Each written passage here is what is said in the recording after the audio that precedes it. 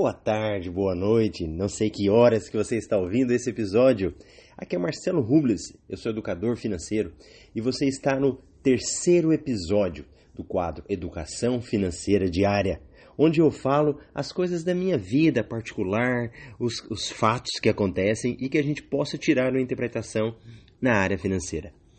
Ontem eu precisava resolver uma questão no meu carro, que era um problema de um insulfilme. Esse carro fica estacionado, às vezes muito no sol, né? E aí o insulfilme acabou estragando muito.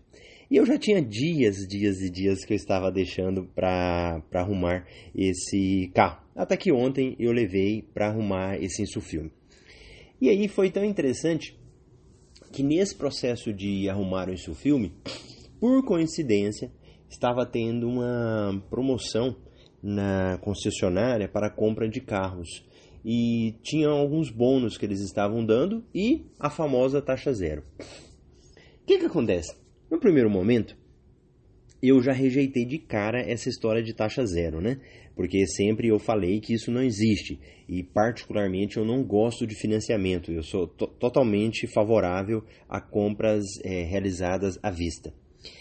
E aí tá. Só que o que aconteceu? Ontem eu tive que parar com aquela história de verdades absolutas. O que é verdade absoluta? Você põe uma coisa na sua cabeça e não tira, né? E isso acaba sendo uma demonstração de ignorância quando a pessoa faz.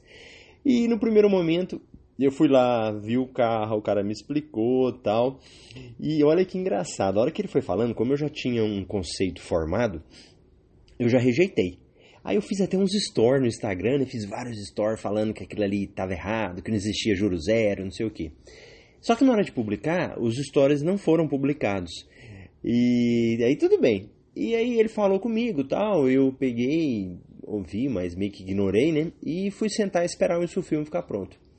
Só que antes do insulfilme ficar pronto, ele me levou uns papéis e foi me mostrar como que era realmente o preço, como que fazia. E eu vou te falar uma coisa, você não vai acreditar. Eu tive que dar o braço a torcer. Claro, depois de várias horas. Então, eu fui fazer uma análise daqueles valores lá.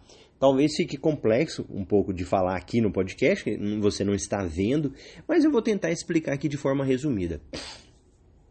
Eles pegam o meu carro, né? O meu carro atual que eu tenho. Eles dão um bônus, na realidade um bônus entre aspas, porque como eles avaliam o carro baixo, eles dão um bônus de 5 mil. Então, como eles avaliam um valor baixo e dá mais esse bônus, sai quase que elas por elas, né, no valor que você estaria vendendo ele para particular. Então, a primeira coisa é que eles pegam o seu carro e eles dão um bônus. Só que no meu caso eu fui avaliar, falei, olha, tem a desvalorização do carro, tem a questão que eu teria que arrumar um amassadinho, uma questão de limpeza do carro, né? Então, um item. Em relação ao carro deles, se eu fosse vender para eles o meu e dar, eu teria que dar um valor lá particular. Acho que, se eu não me engano, eram 38 mil, isso. E era uma situação, compro à vista, dou 38 mil. Ou tinha uma outra forma de parcelamento, que aí eu daria um valor à vista, eu faria um parcelamento de 24 meses, que é um parcelamento amarrado, eu não tenho como dar mais, dar menos, é um valor fixo, e depois, quando der os 24 meses, você vai lá e completa um restante. Então, seria tipo assim, acho que eram 12 parcelas de 600 e 2 anos depois teria que dar 20 mil. Quando eu fui fazer as contas, realmente não existe juros. O que existe são algumas taxas administrativas lá que eles cobram, que davam lá por volta de uns 3 mil.